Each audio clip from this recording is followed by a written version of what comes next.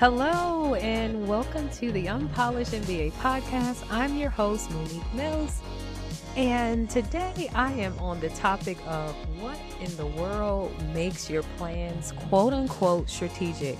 That word gets thrown around so much. It's to the point where sometimes I think people use it to sound important or to sound like something is much more difficult than it actually is. I'm not sure, but the thing is, it's like now that term is used for everything. So no one really has an idea of what it means anymore. So when you hear the word strategic, it's like, what's the difference between that and just being a decision? Or what's the difference between that and being just a strategic plan? And especially with TPM Focus, my company, being in the space of strategic decision making for those launching new products or in new markets. So, first of all, I made a post about it recently, and the question I pose is, what makes a plan, quote unquote, strategic? Okay. So, I don't want anyone to confuse that with a strategic plan. Okay. So a strategic plan, which you may have seen before, you can type them in online and see examples of them. They are literally, if someone says a strategic plan, they're talking about a document, right? And so that document is something that outlines what your overall goals are for your organization or business, the actions necessary to achieve those goals. So basically your tactics, right? What do you have to do in order to achieve the goals that you've listed? And then whatever the expected results are once those actions are taken. And so this is written out. And inside of this plan to move forward, it typically includes milestones and ways that you're going to track your progress over the time period that the plan is for. Most people do an annual strategic plan, and I actually used to host an annual strategic planning meeting for business owners, right? And it would be just a small group, and we would spend the entire day. It would be an 8-hour day just to help them get organized. Now, of course, everyone can't do a strategic plan in a full day like that, because you typically need other folks in your team to provide their input. But in the cases that I've done it in the past, it would be startups, folks that's really, it's just them or maybe a co-founder. So it would be the CEO and the whatever the second in command or partner was. So it wasn't as was necessary to have all this other input from other folks in the company, because it really wasn't. Okay. But in my business, I also help those more established businesses too. And so I have not held a strategic planning meeting for them, like one of those one-day stints, because it's not helpful in the same way for them, because they have more components of their business and people involved. And if you're going to implement milestones and things to track over time, and you have these different department heads within your organization, you need their input, okay? Because as you go through a strategic plan, if it's a good one, it will provide direction as well for how you minimize risk as you move forward. And you won't know all of those things just being the CEO of the company if you don't get input from the rest of your team. So I want to go and just talk about now, like, okay, I'm asking the question again. What makes a plan strategic, or what makes a decision strategic? So right now I'm going to explain what's the difference between a strategic decision or just a regular decision. Well, let me break it down into these three things. Okay. I'm going to give you 3 points. And if a plan or decision is strategic, it will meet these three things. So number one is that there are consequences for those strategic decisions, and they involve substantial commitment in resources. And that's in both time and money. So if a decision doesn't meet that criteria, it's probably not strategic. Okay. So that word is thrown around. It's not strategic. Okay. So there are consequences. Number two, these decisions are made in a competitive environment. So there are actions and reactions by others who are your competitors or partners in business. So the other people that either you're complementary to or competing with, there are consequences from your decisions to them. And so they may have a reaction to your strategic decision. It's meant to kind of spark synergy with your partners, and is meant to probably spark a reaction from your competitors. And it's mostly going to be a competitive reaction because they want to win. And so do you. So it is a competitive environment upon which these strategic decisions are made.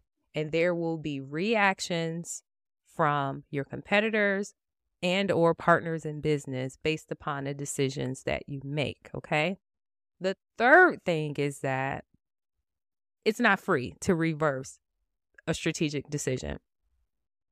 There is going to be cost involved if you make the wrong decision, right? So there is never a strategic decision that you can just simply retract. And it's like, oh, well, that never happened.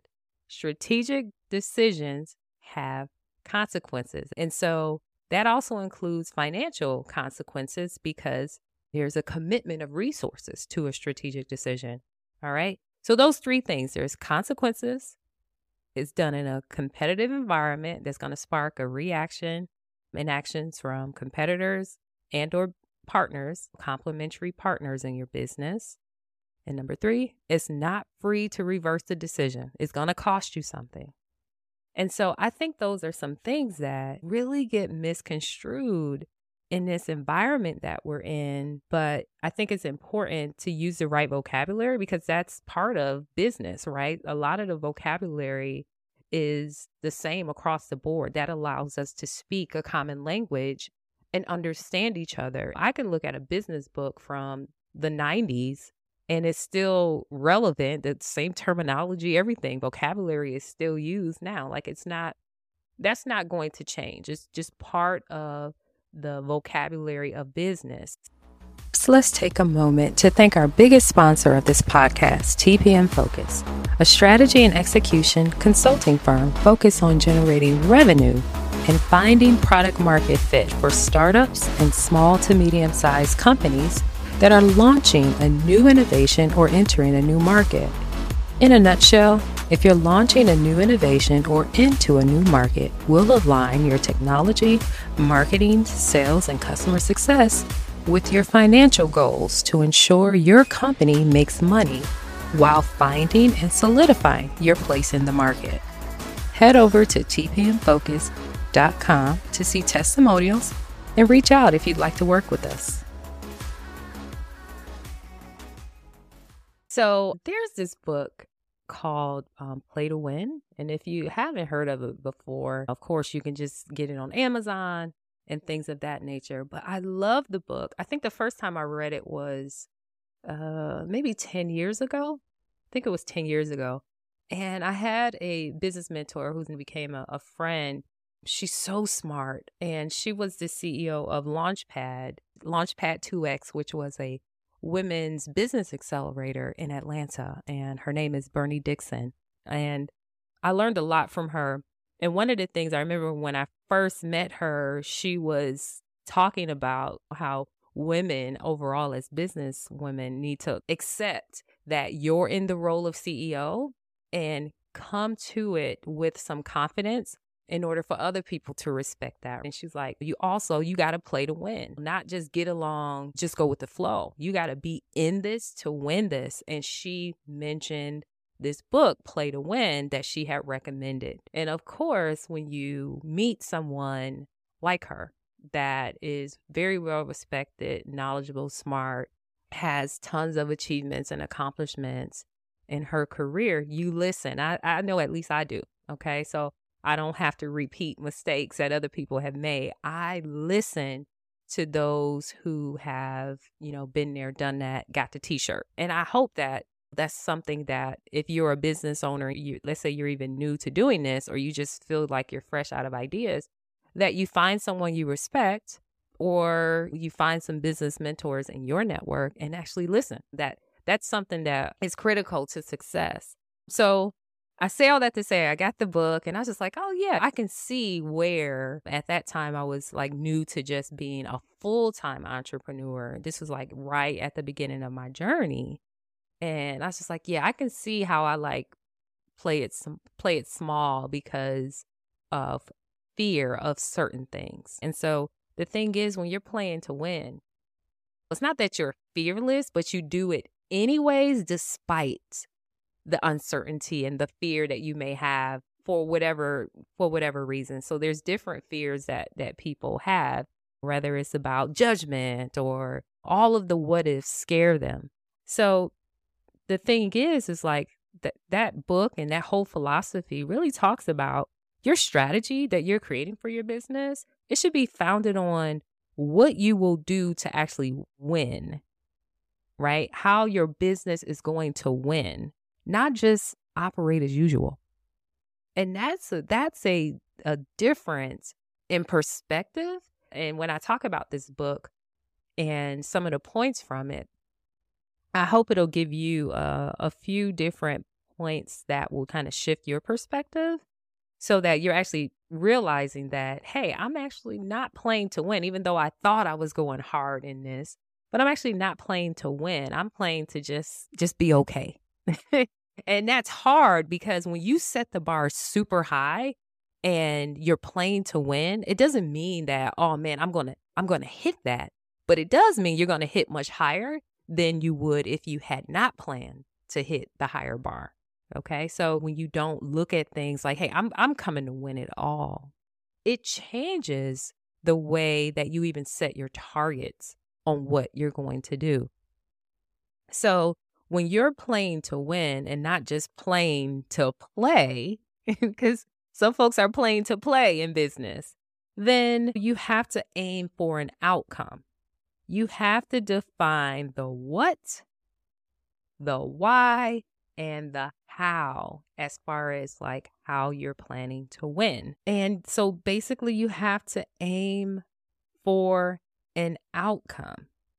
So when you're aiming for an outcome, you go into it with these preconceived thoughts of what you think the business is going to, how it's going to affect the market and how the market is going to respond to you as far as who you're going to serve, why do they want to buy from you, those kind of things. And what I always talk about in my business and with clients, and you probably have heard me use this term on the Unpolished MBA, is what's your hypothesis, right? What's your hypothesis about the business or this new product launch? How do you believe the market is going to respond to you? What do you believe that they will find useful about what you're putting out there? And why are you planning to target this particular customer? And so forming a hypothesis, I've had tons of stuff on that. It's typically a 1-sentence thing about what your product is, who you plan to serve,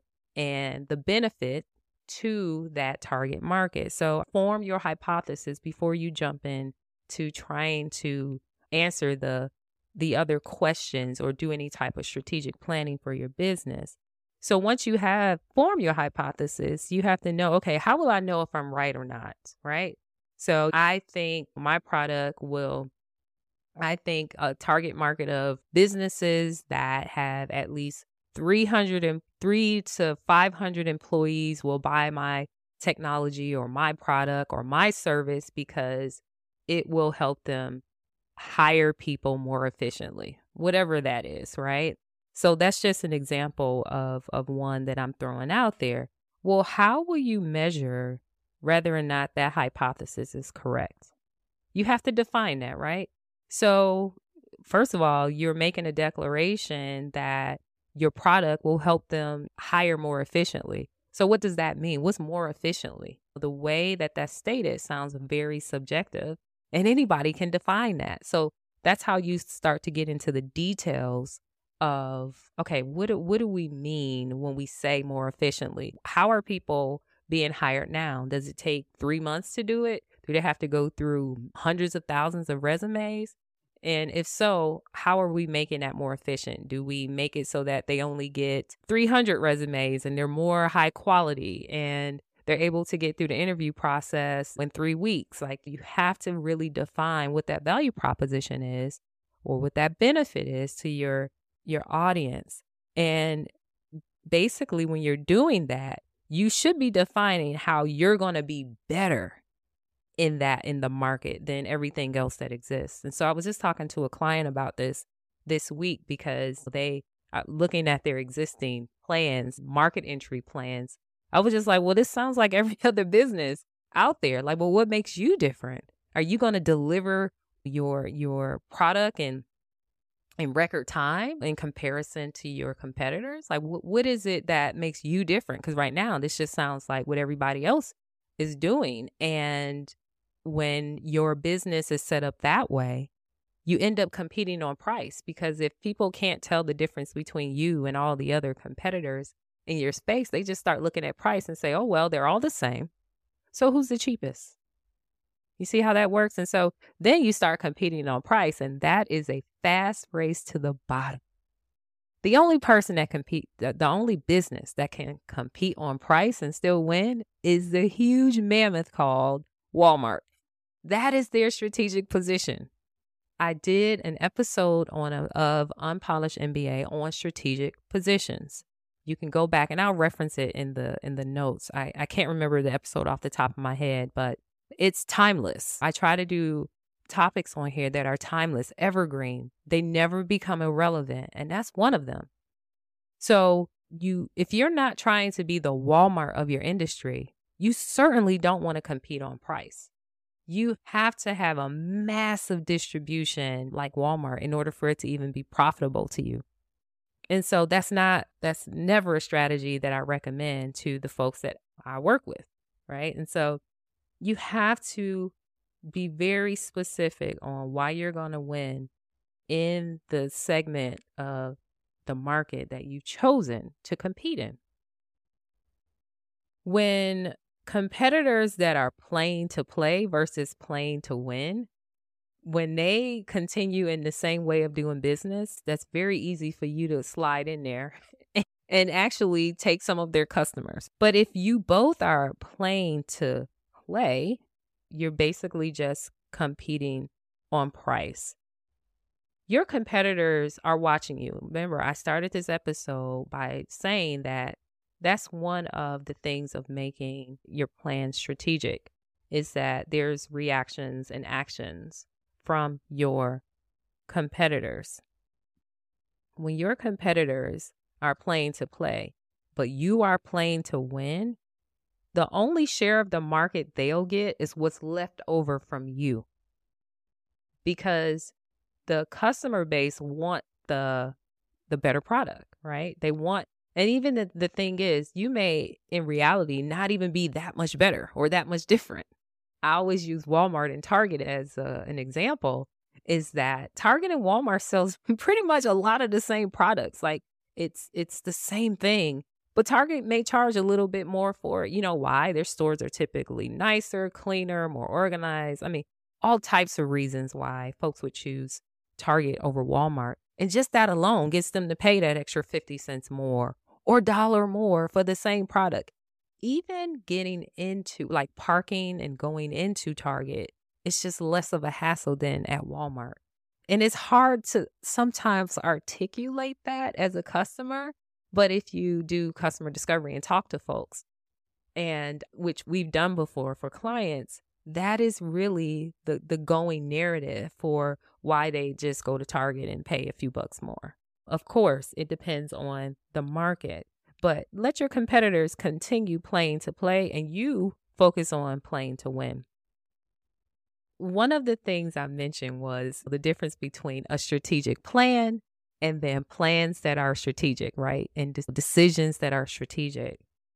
To make sure that you are really pushing the business to the heights that it can go, your goals that you set for the business should make you a little bit anxious. Yeah, you should be a little bit nervous. It should stretch you.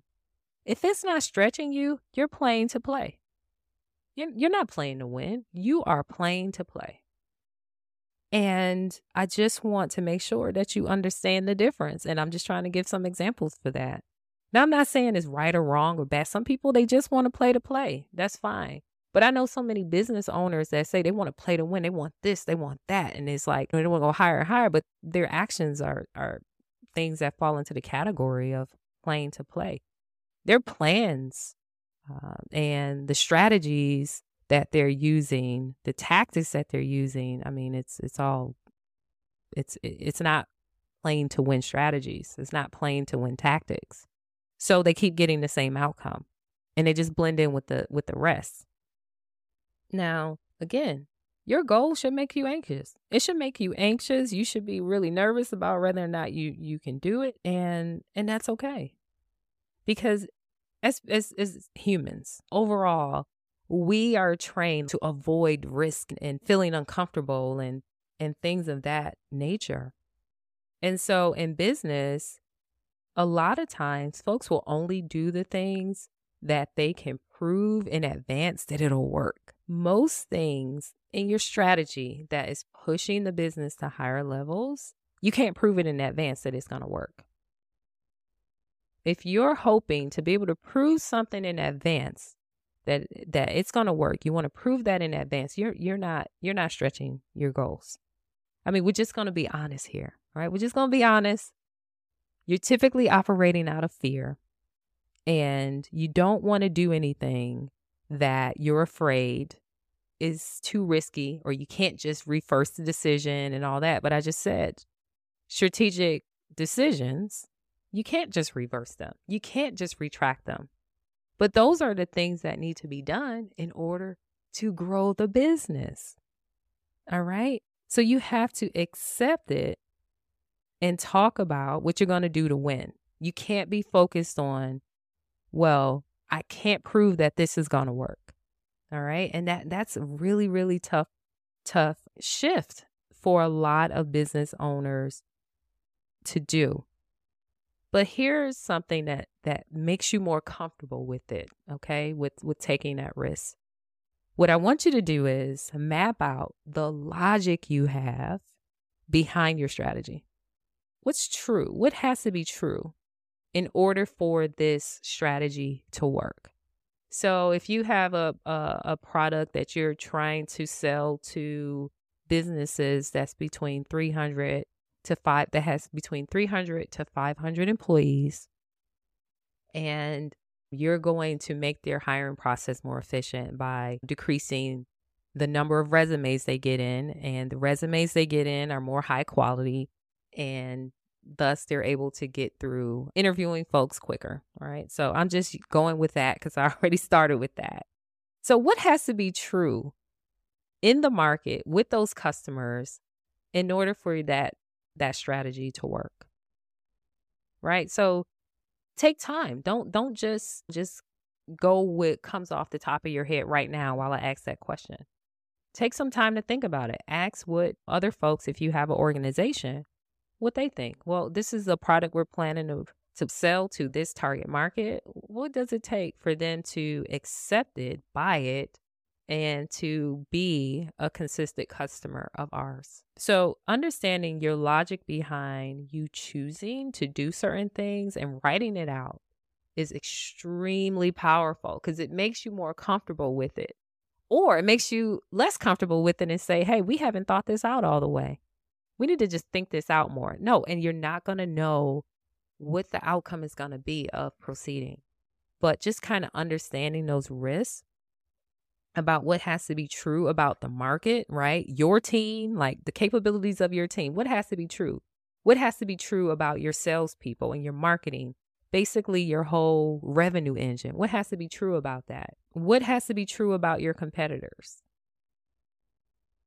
What has to be true about your industry? See, though, asking those kind of questions, it will help you tweak and refine your strategy as you move forward and you test things out and see if things unfold per your logic.